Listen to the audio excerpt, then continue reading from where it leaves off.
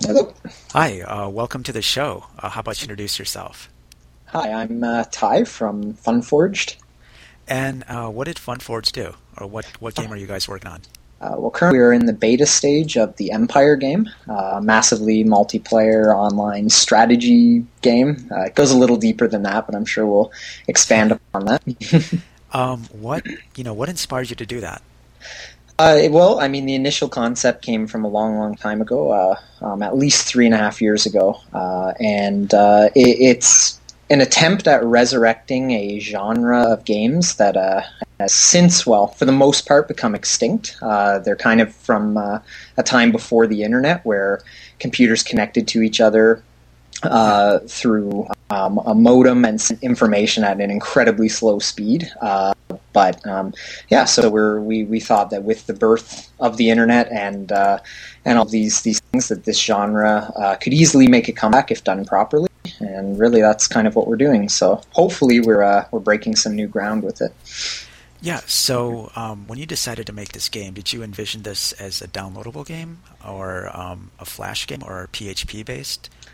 The idea was to make it, well, a Flash game for sure, just because it allowed us to use some pretty cutting-edge animation, and now that Flash is standard in just about everything from cell phones to every kind of new browser, the Wii, etc., we thought the game would be accessible on most platforms if made this way, and Flash is really fun it's a great platform to develop on, and it's very friendly to both the programmers and the artists, which is, I mean, one of the best things we could have encountered through this process. And how long ago did you get started? And what were some of the challenges that you encountered as you guys were developing this game?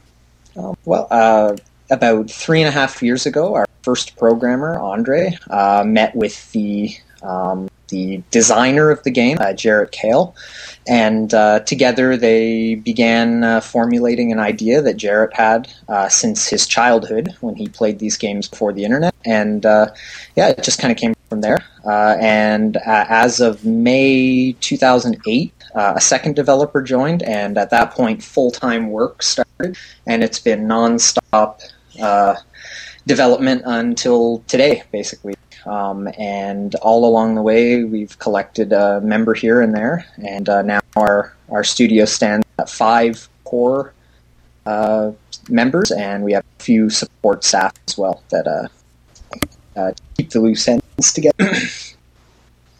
Okay, and were there any other challenges as you were developing the game? Basically, there's challenges with everything, but I guess our biggest hurdle were that all of us were very, very new to this. Sure. Most of us just got out of school, post-secondary school, pretty recently. So, and also all of our fields that we came out of weren't exactly. We're all basically trying new things with this, especially working with Flash and ActionScript and all these different things. So it was a lot of learning involved, and pretty much for anyone that's worked with Flash, when you're trying to do something, it's we kind of relate it to voodoo magic. You're basically trying to create something from nothing, and there aren't a lot of things in place to kind of do that. So it was a lot of testing and trying really interesting things. So. Yeah, and also creating the website, all sorts of like PHP and ASP.NET and all kinds of things to grapple with that we had no prior experience with on this scale. And did you guys decide to do, so is it a turn-based game or is it real-time? It's actually both, which is the interesting part. It's primarily a turn-based game, so how the game works is every 2 hours by default, you are handed a turn, and by playing a turn, that's kind of what drives the production of your empire. By playing a turn, you're going to factories, your farms are going to grow, everything's stored. The real-time aspect of the game is related to primarily combat. So anytime you want to attack another nation, it's kind of perfect game. Sure. You time settings, so it really adds a different element to the game that a lot of games don't have. So if I wanted to attack you, I would do that real time anytime I wanted. But if I wanted to say grow my empire, I would kind of be restricted to when I'm given turns. And the other beautiful thing about this method of play is that if you're not always at your computer, let's say you can only ever get to your computer once per day, you can save all of your turns up to 36, which is 3 days worth, get them all at once. So it really requires no investment whatsoever, maybe 5 minutes a day. So it's a play queue, like you have a queue of different moves. Okay. Mm-hmm. What were some of the game design challenges that you guys ran into? And, did you test out this intersection between turn-based and real-time? Basically the real-time versus turn-based kind of simultaneously is an element that's kind of borrowed from the original games. They were called BBS games, like bulletin board games, and they had very similar kind of aspects. But now that everything is real time on the internet and fast connections and everything like that, we really did kind of push the envelope in terms of allowing people to connect whenever they want. You can just play and launch attacks anytime. Like if you can launch an attack at 4 a.m. and a guy on the other end of the world, it's a completely different time for him. A lot of kind of thought went into that, and how people on teams can coordinate with different time zones and everything. So we found our players really enjoyed the ability to connect and play anytime they want, but also not worry about missing gameplay or missing turns or anything like that, because they only need to connect once a day or every other day, and they're going to be at no more of a disadvantage to anyone else. But to kind of answer your question, it was borrowed from the original games.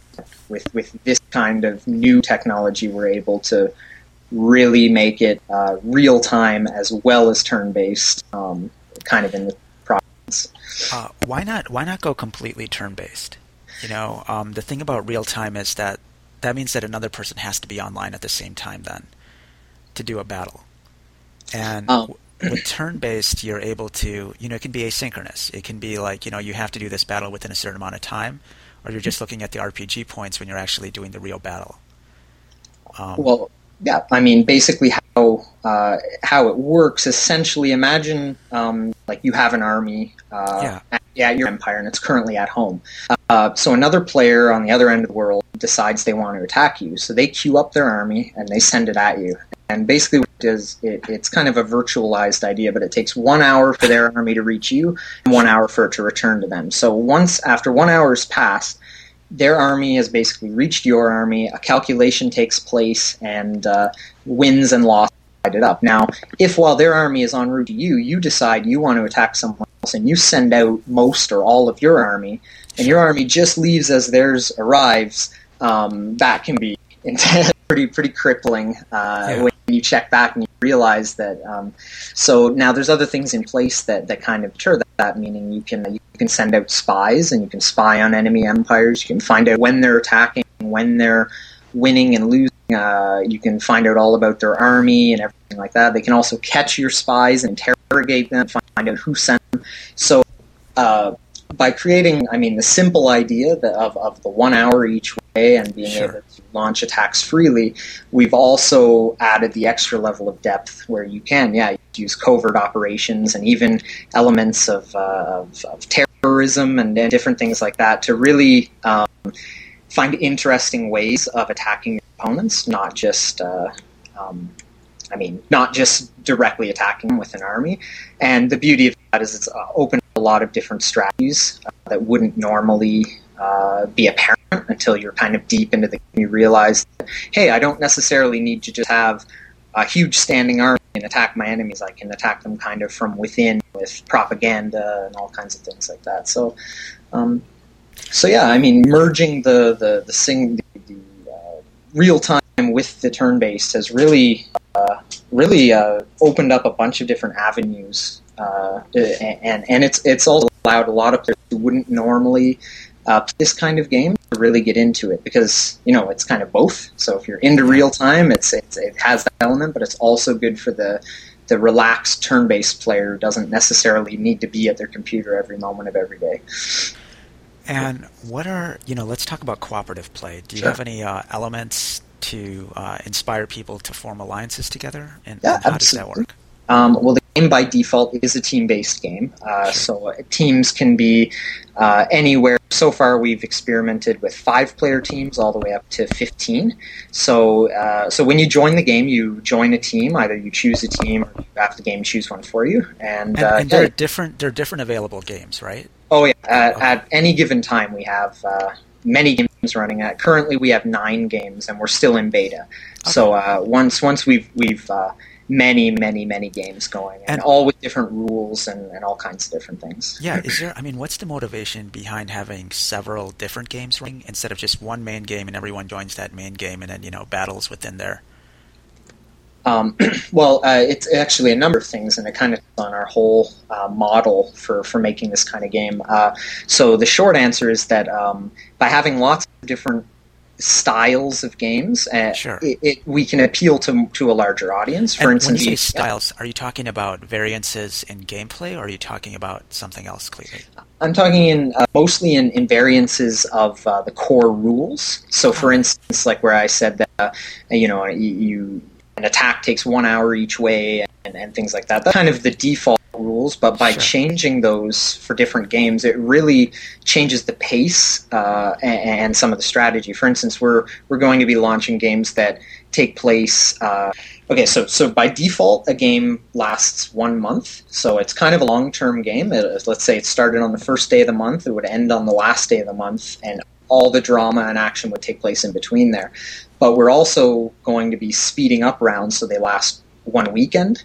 It's meaning you could essentially sit down at your computer and play every 10 minutes, and you get a turn every 10 minutes rather than every 2 hours. And that really turns the game into more real-time, fast-paced, kind of cutthroat experience where coordination is absolutely key, and you need the other players to kind of be around. So that would be more for the hardcore player who really wants to sit down and play the game, whereas by default the game is much more a casual experience where it's always in the back of your head and you can always come back to it, but there's no need to be there every moment of every day.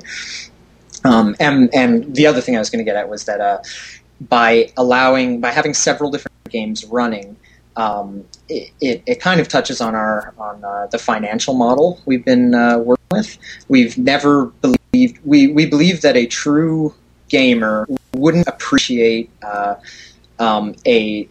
person with a credit card and is willing to pay to somehow be better than them in the game. So by paying to our game, you aren't actually given any in-game benefits. Basically, what it means is that by paying, you join more games overall, whereas you only need in one game at any time to win. Anyone can win a game. If a player is truly addicted and is hooked on the gameplay and wants to do different strategies and really wants to play the hell out of our game, basically, they have the option to pay. Or a free player can play in usually one game at a time, but still affords them all the gameplay and an equal footing equivalent to any other player. And so far, that strategy has worked out really well, and it keeps the integrity of our game, so players know that if they don't have $100 on their credit card, they're going to be any worse off than a player does. And once a game completes, do all stats for players reset, or how does that work?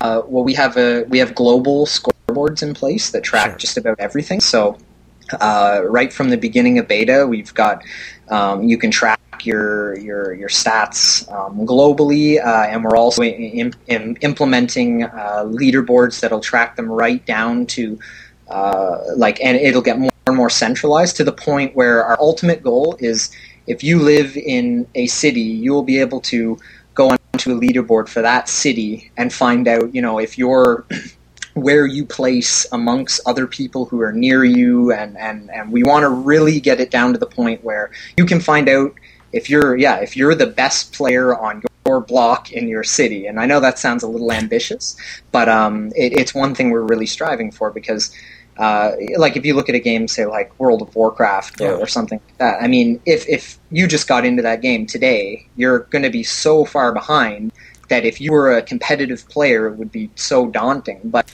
if you can centralize it down to the point where you can actually look at yourself versus your peers and your friends and kind of compete within your own circle that you choose, Sure. We really want to kind of promote that, as well as have global leaderboards so we can have players truly compete with the rest of the world on that level too. That's true, but do you have players that bring up the issue that they've invested all that time, and then when a new game starts, they still have to kind of start from the beginning?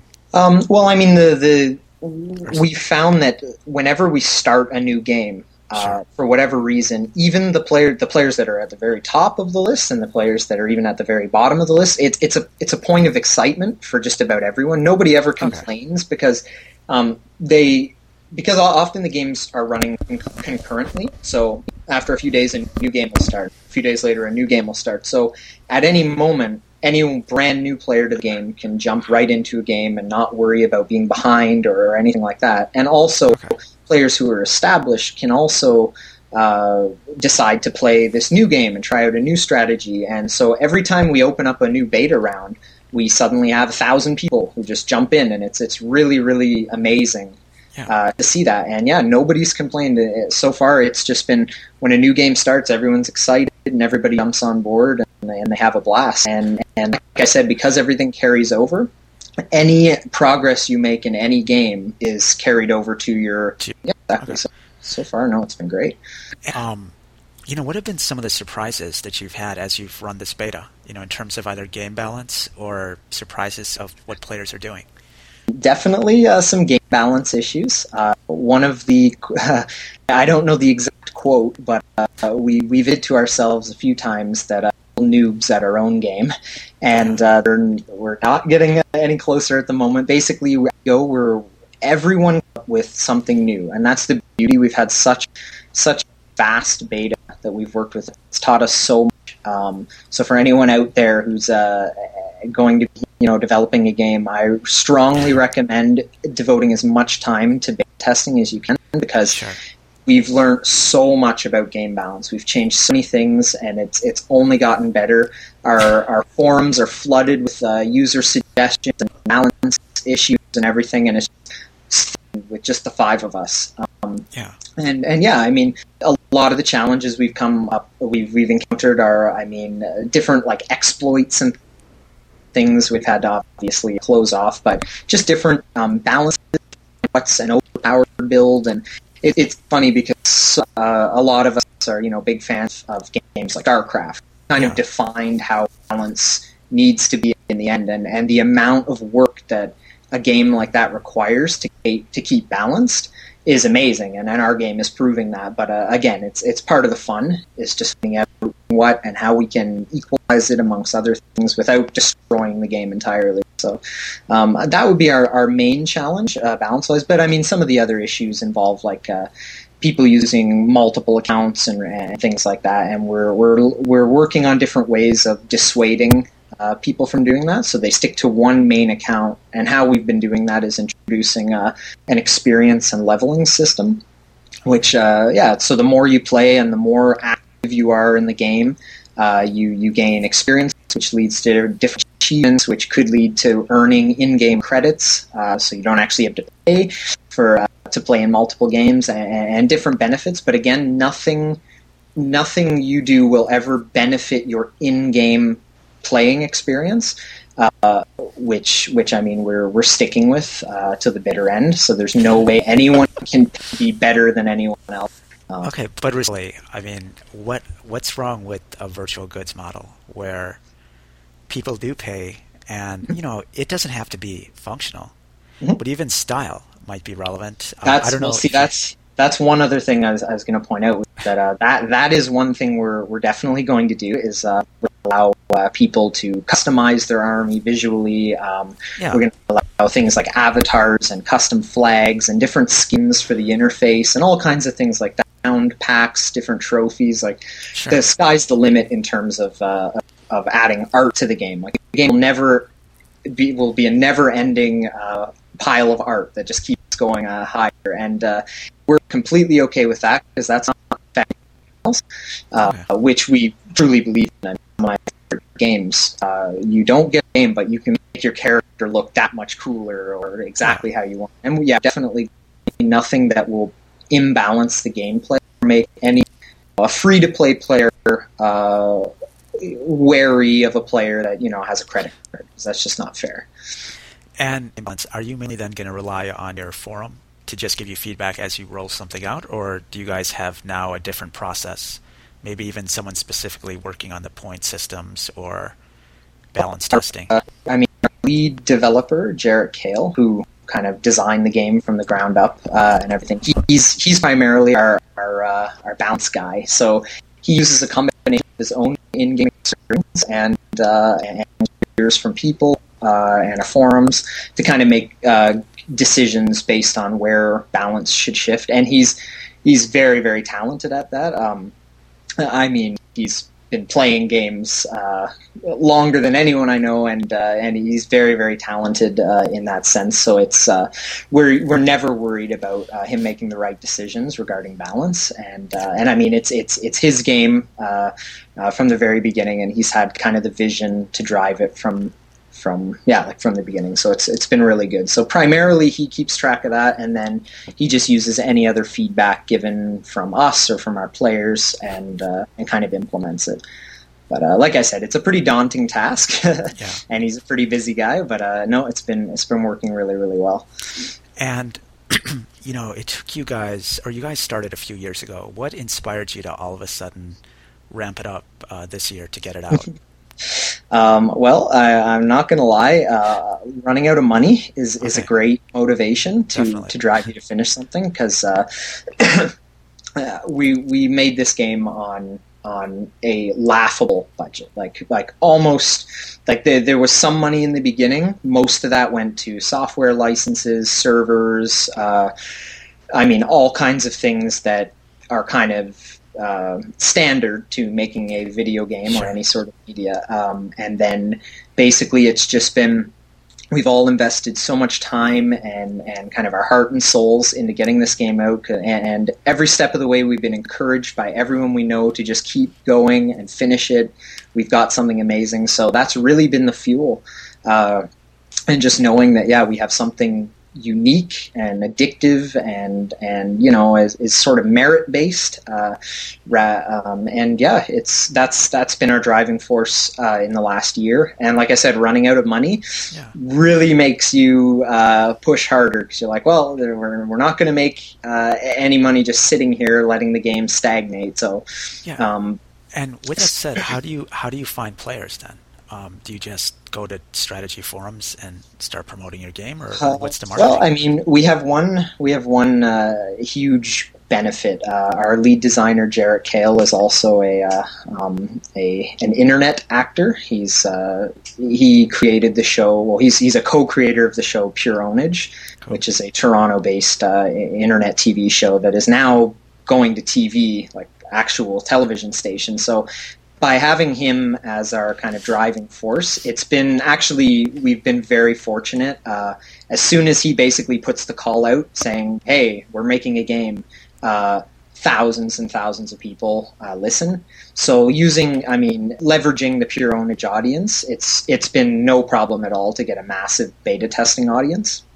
So I don't know if that's, like I said, that's been a huge kind of ace in the hole for us, is that we have this audience that's been waiting to try our game, and they really respect the guy who made the game from the beginning. So it's really helped us out. But so far we haven't needed to worry about promotion beyond things like this, like talking on doing interviews and doing game competitions and things like that to kind of spread the word. But moving forward, we're obviously going to look at other viral methods of spreading. But so far, we're just trying to keep our servers from melting and trying to keep our players playing the games, and so that no one's left out. Yeah. Yeah, so let's talk about the servers melting. Are you running into scalability issues, or what's? We actually are now. Okay, well, that's good. We yeah, absolutely. We've almost hit a critical mass, at least for our beta setup currently. We're looking into ways to expand, possibly new servers, different things like that. But yeah, we've hit a critical mass pretty quick, and I mean we've got as many as 3,000 players playing at any time right now, Awesome. which for one little server is quite a load. And when Yeah. I say our game is a flash game, most people think of a flash game as, something that loads in 2 seconds and it's a little like dinky. Well, I mean that's not always the case, but no, our game is a pretty heavy duty flash game, and therefore it. Well, it's basically it's a pretty serious game in a sense that it uses quite a bit of resources on our end in terms of server and database and a lot of data, but it provides a lot more potential for, like I said, stats tracking and tons of different gameplay aspects and the ability to expand indefinitely. Sure. But yeah, so I mean our servers are are pretty stacked at the moment, but that's only good. You can never really complain about having too many people that want to play your game. Yeah. And are you guys then using the LAMP stack on the back end, MySQL and? Yep.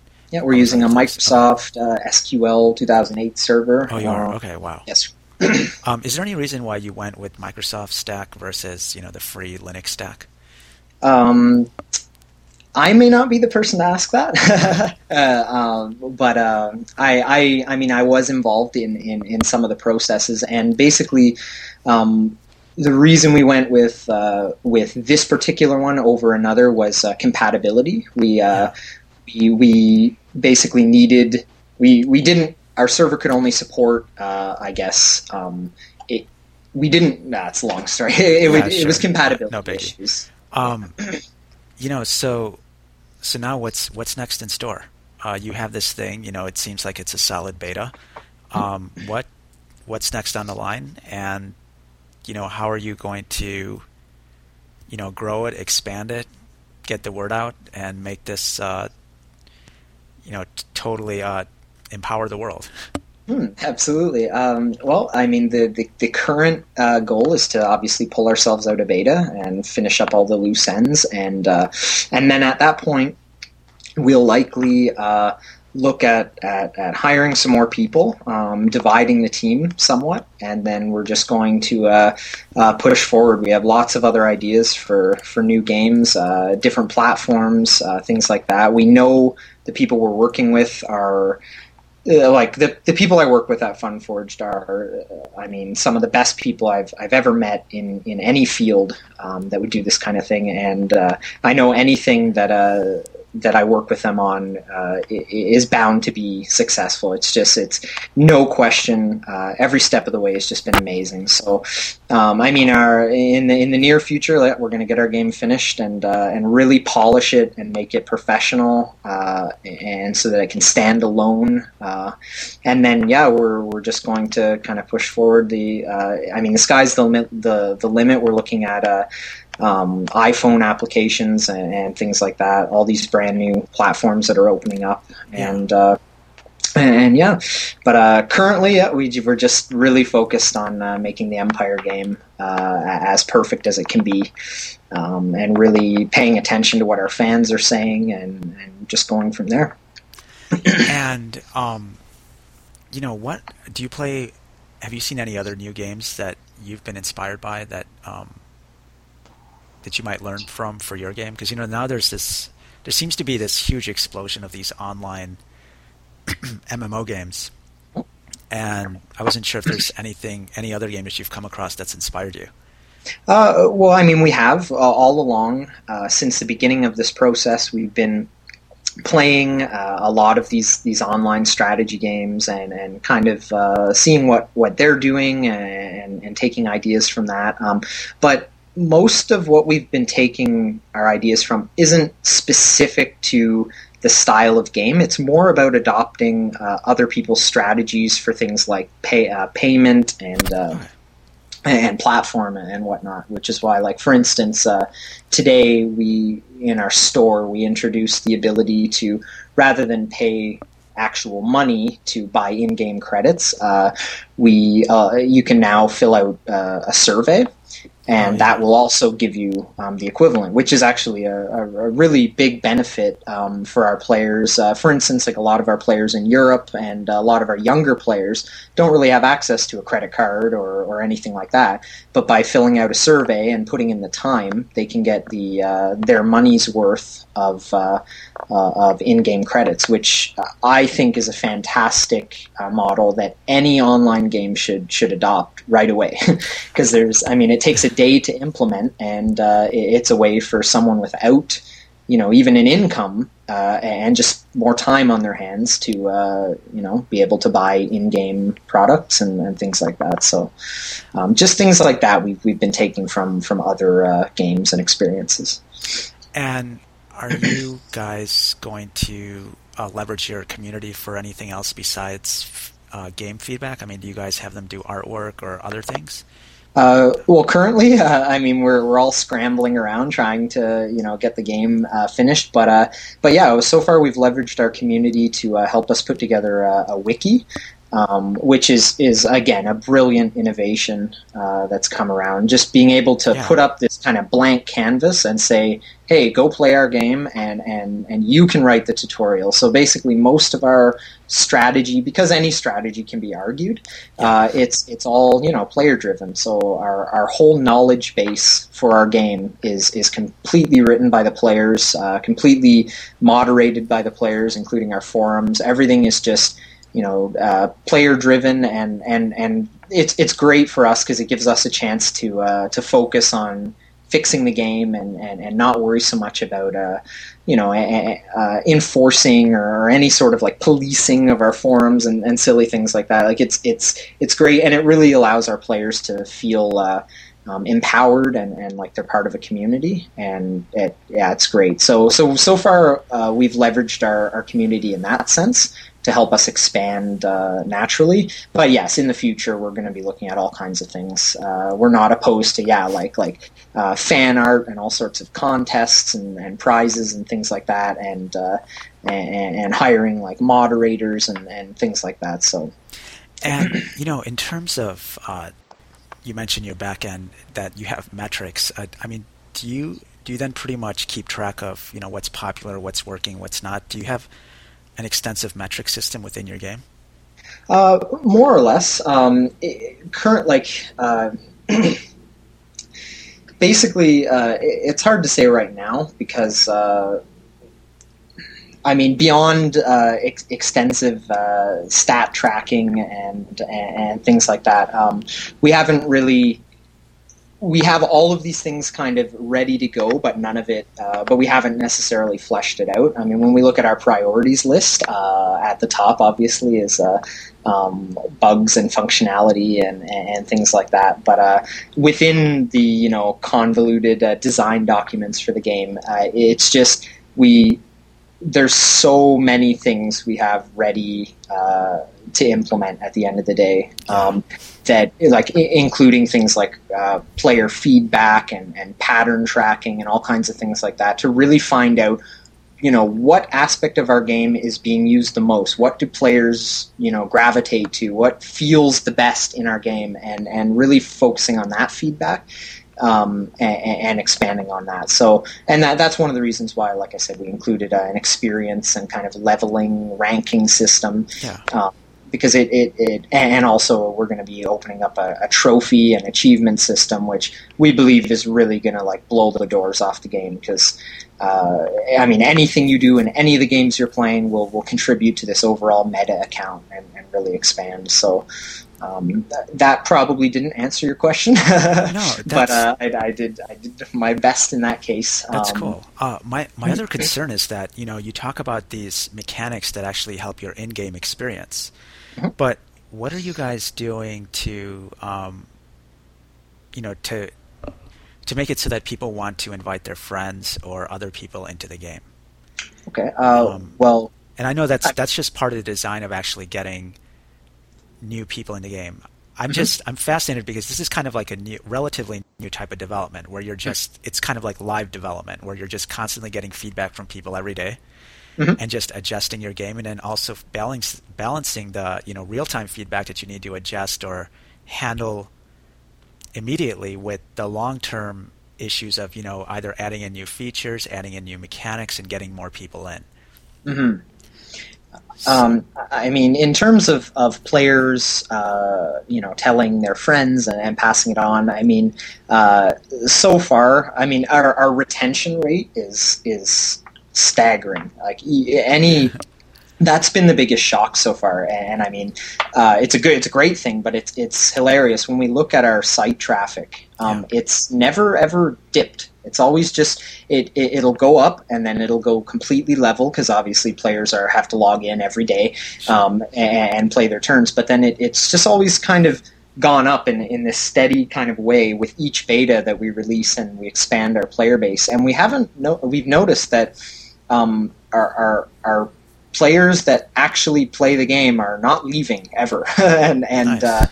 And it's been great in that sense. And yeah, I mean they're telling their friends and because the game is so like multiplayer in the sense that we have no geography in our game. Mm-hmm. So one thing we wanted to avoid that some other games do is when you join a game, let's say you're an empire and you're a little nation sitting on a map.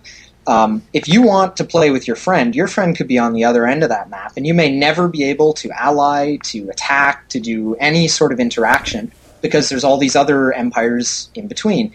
But our game, we've kind of just ignored the whole idea of geometry or geography, and everyone is just 1 hour away from everyone else in terms of an action. So if you and your friend wanted to join, you could immediately ally, immediately help each other out, or immediately, go to war and just essentially play your own little game within the game. And that's been so critical from the very beginning, is we really wanted players to be able to join and play with their friends and communicate with their friends in the game and help each other out or attack each other or backstab each other right away without any sort of limitation. That we've experienced in other games. So, and that's another like our certain games we can just they can be so big and so vast and so many people can join them. So, so far the sky's the limit in terms of our multiplayer base. So, yeah. And do you think Flash is even needed? I mean, could you have just done it all completely text based? We could have, but like for instance, I'm the artist in the game, and I've loved working with Flash because it lets me put so many fun transitions and sound effects and animation. Like our game is full of little animations everywhere. Whether it's a character sitting in the corner of your screen, like half asleep because you haven't been attacked in a while, or whether it's something in the one of the backgrounds, there'll be planes flying around and like rays of light cascading across the sky. Just subtle things like that I really think contribute to the sort of subconscious experience of the game. Like when you first load our game and you first hit the initial screen, it's pretty eye-opening. You're like, wow, okay, this isn't a typical web game because there's tons of stuff moving and there's sound effects and it's a really immersive experience. And so, yes, I guess technically, yeah, we could have made it a pure browser-based game. And yeah, I'm sure that would have been easier on our servers, and we would have encountered probably 1/10 of the bugs and things that we have because of the animations. Sure. But I think the power that the animations and all the interactivity of the game it outweighs any amount of effort it would have taken to fix any bugs. It's just been such a great experience working with Flash, and I truly believe that Flash is the future of of early indie game development for sure. And being able to access as many people as you want, it's just such a beautiful platform to work with. Yeah. So now you guys are doing a game that you guys are passionate about. Do you have any other games in store, or are you going to focus mainly on this game, or what's What's the We've strategy? definitely got some games in store. Lots of different ideas, especially with a lot of the new games that are coming out in the near future. I'm not going to really mention any specifically, but Sure. they're including framework to allow developers to develop their own content within that platform, Okay. and we're really excited about that because we have so many ideas, and to already have a stable, like, rocking system to just kind of expand on would be so amazing. So that's definitely in store, as well as other games that are kind of similar in a sense to the Empire's framework, but perhaps focus more on an avatar, like a specific character that you can kind of grow and build, things like that. So, yeah, but we're not stopping. That's for sure. We are all committed to making games for the rest of our lives, and we're just going to keep going from there. So yeah, big things in the future for sure. Are you folks gonna, are you guys passionate? Are you passionate about the strategy genre, or does it really even matter? To me, it doesn't matter. I'd have to say when I began the process, I'm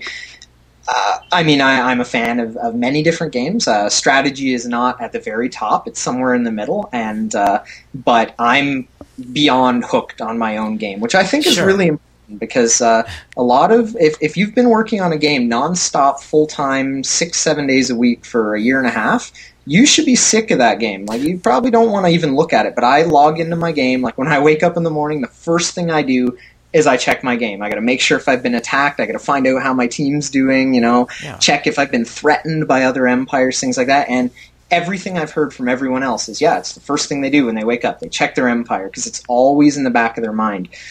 So I don't think that idea is specific to any sort of genre. I think it would work with anything. If it was an avatar game, if it was an RPG, anything like that, as long as there's that persistent real-time element where things could be happening. I mean, I'll relate it to like Animal Crossing or anything like that, where the game keeps going when you're not playing, and I think that's a really, really awesome element. And it's great for developers because it keeps people coming back to your game. If people can't really rage quit a game that's always there because, the next day they're thinking, oh man, I probably got turns, I should log in and see, and then bam, they're hooked again. So it's been a phenomenal design model so far. Yeah, have you thought about lifting or changing the number of turns people get, and how does that work? Absolutely, and I mean that'll just come down to like I said, the different kinds of rounds we play, like the different rules. Sure. Like I said, currently it's every 2 hours, but we'll be playing rounds where it's every 10 minutes, and anywhere in between, all based on the how fast or slow you wish to play the game, and how many people you want to play with, and how big the team is, and everything like that. It's just like we've made the game so easy to just throw up another game in 2 seconds, and it's so yeah, definitely everything will be varied, right down to we'll even include different stats for units. Like we have games where it actually displays, these units have different abilities now for this game only, and things like that. So it'll really cater to whatever you want to play. In the same sense that if you played, say, a first-person shooter on the internet, you can choose a server that goes right down to exactly how you want to play and who you want to play with. So by having that functionality, we're really excited to see how our players react. Yeah, and in terms of the cooperative play, are you going to experiment with any of the mechanics there, or change any of the ways people can work with each other to beat other people? Yeah, certainly. We're always expanding on that and changing things, and every day we're looking at ways of driving the team-based element further and further. So whether it's ease of communication within the game, or it could be how easy it is to help another player, how quickly you're notified of attacks against them, and different things like that. And we have group attacks within the game where you can join up with multiple empires on your team and attack other teams or other players. So the game is so team focused. It's really integral. Yeah. Yeah. For the audience who may not have played the game yet, can you briefly describe the team dynamics within the game? Certainly. I'll start right from the meta game. When you create your account and everything, you pick a game, you join it, and then you decide if you want to create your own team and just hope that people are going to join, or if you've told your friends that you're creating a team, you can just get in a group right away with your friends, or you can just you can say, oh, I'm just going to try this game blindly, and you can hit pick a team for me, and the game will set you up with a team, and right from the first moment, and I did this. I kind of did an experiment recently where because you can change your name every game. So I made a name that no one would recognize, and I just joined a random team of our players, and immediately the communication was staggering. Like, as soon as I entered the game, people were just sending messages and emails right through the game, like nonstop, talking about strategies and how they wanted to help each other with different research and things like that. And it was so shocking to me, I've been sitting, working on the art for the game, basically, and not really thinking about the big picture as much as I could have been. And then to just walk into that and see, wow, there's like it was 15 people on my team, and all 15 players are all talking about how they want to win and what strategies they're going to use and things to do and don't, and especially like brand new players who had just wandered in and were kind of overwhelmed. It was just telling them step by step, here's how to do everything, and I'm like, wow, I was so shocked that our players were like running the game themselves, and I couldn't believe the community feeling immediately. Like, I care about all these people, I have no idea who they are, but like if I log in and I see one of them's been attacked, I get enraged and I've got to hit the enemy's back, and it's so our game ends up having quite a bit of drama, to say the least. A lot of vengeance goes on, a lot of rivalries, teams following each other into other games, and just little wars, and it's great because it really keeps the game persistent on everybody's mind. I mean, when you're at work, you're like, man, I bet you that guy attacked me again, and I'm going to go home, and then I'm going to have to like hit him back, and can I get my friends to help me beat him, and just all of those things go through your mind, and it's stuff we didn't necessarily predict when we were putting the game together. We just wanted to make a game that was fun and efficient and kind of mirrored the original experience back in the day, and it's just gotten that much bigger. It's just everybody. It's such a team-based game, and I'm so happy for that. And are you going to introduce new team mechanics to amplify that team experience or cooperative experience, or do you think that right now it's at a level where it's flexible enough and compelling enough?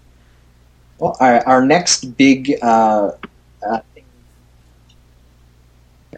I lost you for a sec there. The next big thing we're aiming on making is an in-depth alliance system. So currently, you join a team, and obviously the players on your team are your natural alliance. But within the game, we have lots of people forming their own alliances with just diplomatically through the communication system, and it's amazing that they have treaties and no attack clauses and all kinds of things like that, and we want to really. And these treaties are verbal at the moment, right? Yeah, exactly. That's what I'm trying to say, basically. And and they work. I mean, and when you get backstabbed by someone, it's really like enraging. But again, it just makes the game that much better to have.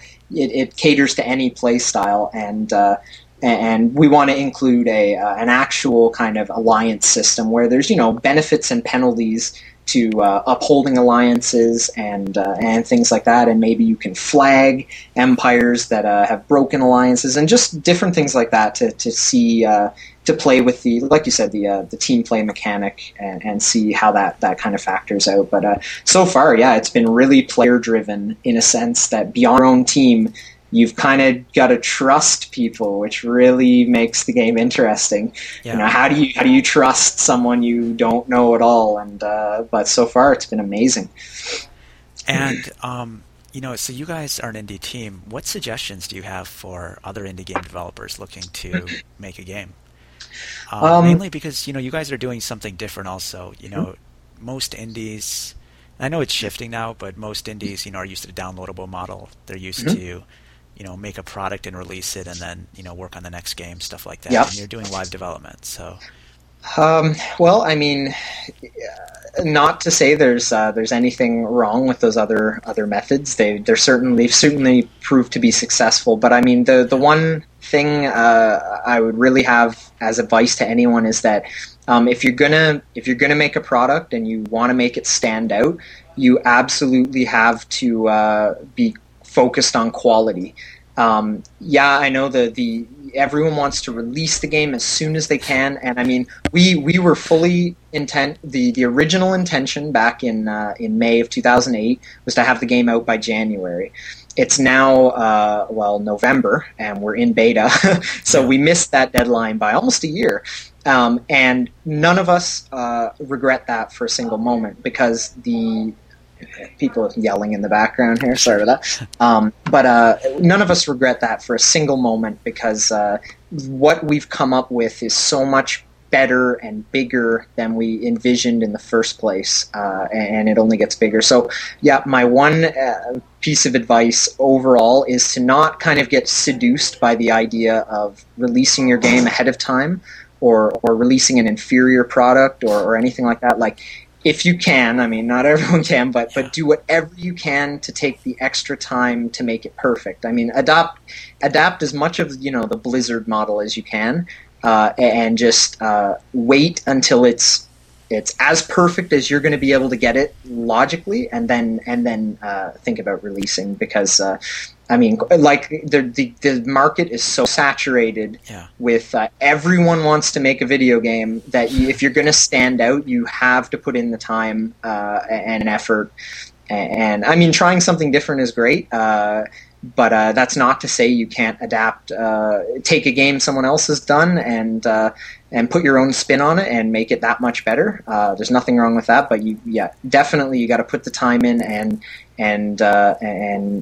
let it sit for as long as it needs to be a perfect game, and then release. So, and to be fair, I mean, a lot of the feedback that you get from the community, can accelerate though the quality of the game. So how do you balance, waiting, because you're just 5 people and you're developing your game. I know you want to reach a certain level of quality, but at the same time, by introducing it to the community, or even if you find 10 or 20 other people, they can give you so much more feedback to accelerate a lot of the development. So how do you... Absolutely.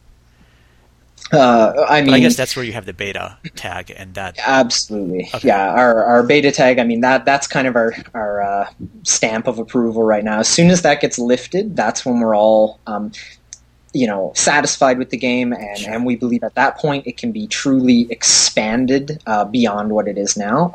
And yeah, having the beta tag I think is really important, and just that idea of letting people know it's a work in progress. We appreciate any feedback, and when people give us feedback, it's not like, we absolutely consider it. We bring it up in our meetings, and we talk about, how can we actually implement this, because it's a brilliant idea. And like you said, having I guess my other piece of advice for developers is get an alpha and a beta audience as early into the process as you can. Have people look at the game. Don't be afraid that like, the more eyes you're going to get on your game, the more feedback you're going to get, and they're going to come up with stuff you could have never dreamed of ever. And it's kind of been our model ever since, is that the more people we get looking at the game, the better ideas we get. And yeah, in terms of accelerating development, it's true, because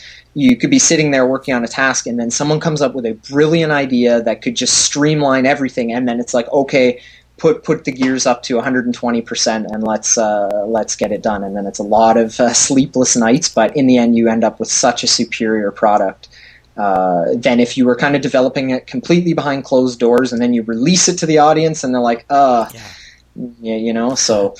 yeah. And I think of quite a few instances in the past where that's been the case. So yeah, no, I agree that the more eyes you get on it and the more feedback you get definitely accelerates the experience. And, you guys seem to be pretty much on top of some of the new things happening in the industry. You mentioned potentially iPhone You're using Flash and you're using back-end technology. And you use those offer systems. How do you, what's the process you guys use to just keep up on trends that are happening and, ideas from other games that might be able to inspire you? Well, we're not afraid. Basically, we attend every possible kind of gathering of other developers we can. So, for instance, GDC earlier in the year, the Game Developers Conference, things like Fan Expo, and all sorts of conventions, and anything we can get our hands on, and any bit of knowledge we can get for free or for otherwise, we absolutely absorb. For instance, the video game competitions we've attended recently, we didn't necessarily compete because we were too far along in our development process, but just being a fly on the wall and seeing what other people are doing and the directions they're taking is actually really refreshing. Given that we've worked nonstop on this project for a year and a half, it's really nice to be reminded that there's other people doing the same thing, and we told them our stories and they told us theirs, and anything you learn from a conversation like that, you just keep in the back of your mind, and that's how we keep track of everything. For instance, like the OfferPal system I mentioned earlier. There's a number of companies using that, and just through research and playing their games and trying out their product, we've discovered, oh wow, there's other ways to generate revenue without asking someone for that that credit card number that so many people are afraid to give. So different things like that, and just keeping up on technology, and it's really not that difficult because it's kind of thrown at you every day. But yeah, really focusing on keeping track of when other developers are gathering, you need to be there too, So any opportunity to hang out with other developers and tell our story is great. Aside from GDC, are there any other conferences that you found useful? Let me think for a second. GDC would have been the biggest one. I'm trying to think what else was recent. We've been so absorbed in our development. The most recent that came to Toronto was the Vortex. It was called Vortex, and it was a gaming competition / it was a series of talks from people in the gaming industry from all aspects, whether it was indie developers or professionals from like Ubisoft and all the kind of big companies, and hearing them all kind of mesh together their ideas and feed off of each other was really, really impressive. And we took away so much knowledge from that, not just from the actual presentations and the keynotes, but also from just chatting with developers afterwards when it was all over. The amount of knowledge and scouting possible talent to hire in the future when our game's a little further on, just things like that. So here in Toronto, that's the other one I would recommend, Vortex, which happens once a year, and it was about 2 weeks ago, so I guess it would happen late October, early November every year. But GDC is obviously the big. But currently, though, those are the two main ones that come to mind, and then also any sort of gaming convention that comes along. Like for instance, in Toronto, it's Fan Expo. And that's just a wealth of information. All of the developers from all the big companies are there, and you just learn so much, and you demo all their products, and yeah, it's an amazing experience. And where do you see the future of the gaming industry and online games going? You guys are indies. You're doing something a little different. Where do you see things going? I'm starting to think that the future of gaming is going to be massively multiplayer. I think in every aspect, and that's been pretty apparent recently. But I think the days of paying $60 for a single player experience are nearly over. That's my own opinion, but I believe that if you have a game that offers you 3,000 hours of endless entertainment because there's other human beings playing directly with you, and that you can't supplement that dynamic with any amount of artificial intelligence. And the good thing is, as a developer, we didn't want to have to create AI. We didn't want to have to create a computer that pretended to be a human. That, like, no, we just wanted to put a whole bunch of people in a sandbox, build a bunch of empires and attack each other. And and I think there's so much to be learned from that experience. And I think the days of the single player experience for $60 are on the decline. And I think everyone's going to start adopting some of these kind of MMO ideas of, like, you get bigger and you get persistence more, and I think people have come to expect that from everything, whether it's an iPod app or an iPhone app where you can just look at a global leaderboard at the touch of a button, or even a game like say like Team Fortress 2, where it's just you have like this pseudo kind of like system where you're always going forward, and they're always expanding and kind of going upward. And I think so many games are going to start adding that to their experience. And and I also think that like I said earlier, that Flash is on the increase. I mean, for a time it was kind of on the decline because people were so used to skipping intro videos to websites and all those annoying like ads that would suddenly start like singing to you and stuff. But when people finally realized that, wow, Flash is, especially with the new latest Flash like 10 and stuff, it's just getting so powerful, and there's so much more you can do with it with ActionScript 3, and I couldn't recommend it more. And it's great for an indie developer because it's so lightweight on the development side that it's beautiful. Okay. And so any last words then for indie game developers out there? Basically just that's a pretty big question, but I mean, just the advice I mentioned earlier, and just try to get as many eyes on your product as you can as early on, and like I said, just show people what you have and talk to other developers, and you really can't go wrong. As if you develop in a shell, if you kind of sit in your basement and don't really show anyone or talk to anyone about what they're doing, it makes me think that when you finally do release, you might be kind of behind the game, And I think it's so important because I mean, we've been developing this game for a year and a half, but we've adapted every step of the way with brand new things. If we could show you design documents from like a year and a half or even 3.5 years ago, it would be hilarious, the difference between our product now and what was back then. And most of it has just come from, hey, how can we make this more fun for all of our players and really expand in that way? And I mean, just and talk to as many developers and make as many friends and contacts as you can, and just really show off your product and compare it to others and see what you can do from there. Because everyone wants to kind of show everyone else what they have, and everyone wants to expand and learn ways to improve their own product with the ideas of others. And I think only now as indie game development, it's on such the incline that I think the sky's the limit. Within a few years, you're going to see the equivalent of like AAA titles coming from indie developers. It's just going to be amazing, the leaps and bounds. And soon you won't need the big machine companies that have been around forever to tell you what a good game is. Because it's just hilarious how fast everything's progressing, and it's really exciting for indie developers and anyone thinking of getting into the industry. Now is the time. And I mean, it's everyone we've talked to. They're saying within the next 2 or 3 years, the gaming industry the indie gaming industry is going to completely explode. And you want to be on that train when it comes. So don't you think it's already exploding? And maybe in the next 2 or 3 years, the dance will be over, and the people. I don't know. Okay, I think this version of just online, because it's amazing how these Flash games are actually getting more play than these console games that are 100 times more or 1,000 times more expensive. Yep.